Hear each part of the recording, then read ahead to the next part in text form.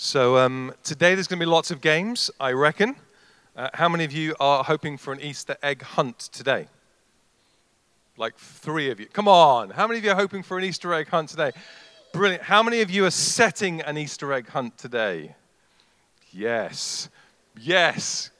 Mum, grandma up there. Fantastic. Easter egg hunt. And then there's the game, how much chocolate can I eat in a whole day?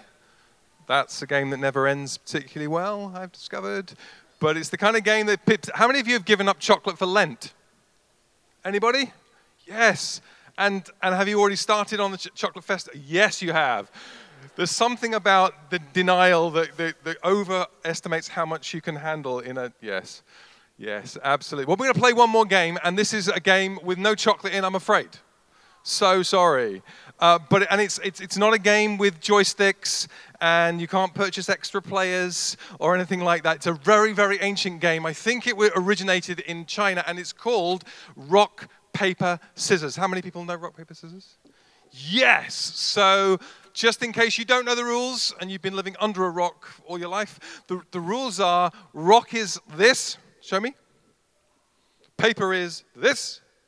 And scissors is this. Okay? So rock, paper, scissors. Brilliant, okay? And the idea is that you have a partner and you count down from 3, 3, 2, 1, and then you display your symbol. And it's obvious, you know, the rock beats the scissors, doesn't it? Because scissors get blunt. The paper covers the rock. I never really understood that, but paper beats a rock. And what's the other thing? Scissors cuts the paper. Okay, so we're going to play. And what you're going to do is turn to the person next to you, and I'll count 3, 2, 1, and then someone will win, someone will lose, unfortunately. If you draw, do it again, and then we're going to try it again. Okay, stand up. If you can, if you're able, stand up. If you're not, don't worry, and we'll play rock, paper, scissors. Ready? Come on. 3, 2, 1, go. And if you lost, sit down. If you lost, sit down. If you won, find somebody else. If you won, find somebody else who won. You ready? 3, 2, 1, go. If you lost, sit down. If you won, find somebody else. Yes. Okay, you still running? 3, 2, 1, go. If you lost, sit down. And everyone who's standing, look around. You are winners. And there's no prizes. Just no prizes.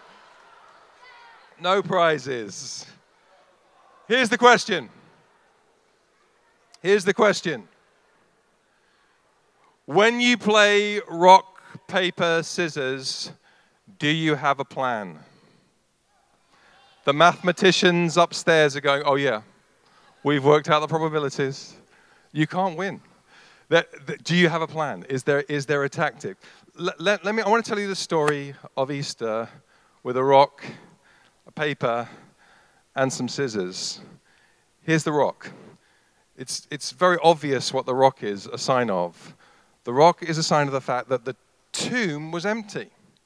The stone was rolled away. A half-ton stone was rolled away. The woman came to the grave and said, who's going to roll the stone away? And when they got there, the stone was completely rolled away. And it said something really significant. It said, God is alive.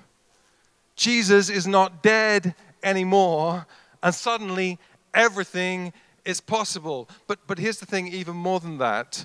The rock makes more sense when you understand the paper and you understand the scissors.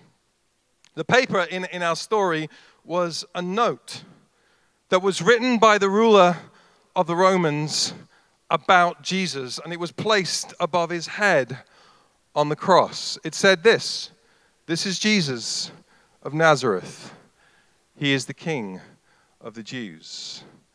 And the note said, this is what he claimed. And when he was being crucified, people would walk along and laugh at the note and go, Jesus means save, King of the Jews means power, and look at him now. He can't do anything. He's dying on the cross. Paper and scissors. Scissors reminds us of a lesser part of the story, or a part of the story that people don't tend to focus on. You see, God's people, Israel, had believed for years that God was alive, but he lived in the temple in Jerusalem. And actually, he lived in a particular part of the temple in Jerusalem. It was called the Holy of Holies. And God could not be met by anybody apart from one man, one day of the year, because God was so powerful and so holy. And you would be kind of blown apart if you met God. And the Bible says that when Jesus died on the cross, the King of the Jews, the curtain in the temple was cut in two from top to bottom. The thing that divided God from people and people from God was gone. And suddenly God is out. And suddenly God can live with people and live in people. And there is no exclusion. There is just inclusion. God is alive. The rock. Suddenly it means that Jesus is not dead. He is alive. But it also means this, listen. It also means that if he, God, could move the huge rock of death and come back to life, then maybe he can also move some of the small rocks in our lives. Maybe he can also carry some of the small rocks that we carry and we think they're too heavy. Maybe some of the worry, some of the anxiety, some of the fear, some of the concerns about the future and about the kids. If God is alive, if he is real, if this really happened, if he really is Jesus, the one who saves, the King of the Jews, if the curtain of the temple really was torn in two from top to bottom, if God is really out, if God can live in people's lives, if God is real in this world, if you can know him, then maybe he can also carry your rocks and your stones and your pain and your heartache and your fears and your failures. Do you know, sad as it may sound, I did some research on rock, paper, scissors. And I discovered that there is a rock, paper, scissors society in our world. In fact, there are several. People do this for a hobby. They need to get out a bit more, but they do it for a hobby. And there is a world championship of rock, paper, scissors held by the Rock, Paper, Scissors Society in Toronto.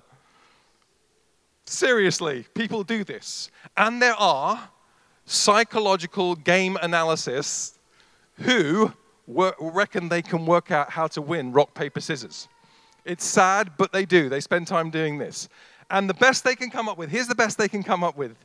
Get this, if you want to win, the best way to win is to mess with someone else's brain.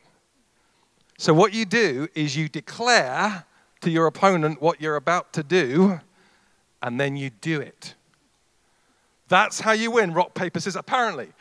So if you say, I'm about to pull a rock, and you pull a rock, they're not thinking you're going to pull a rock, and so you win. Apparently this is, people with brains have spent hours doing this kind of thing. Here's the really cool thing about Easter Sunday. Jesus declared what he was going to do and did it. Jesus said, I am the Savior, the King of the world. I'm letting God out. I'm letting God out. And I'm going to rise again from the dead to prove that I am the Savior, the King of the world, and that God is now out. And I'm going to do it. And 3 days later, after he died, he'd risen from the dead. Cool?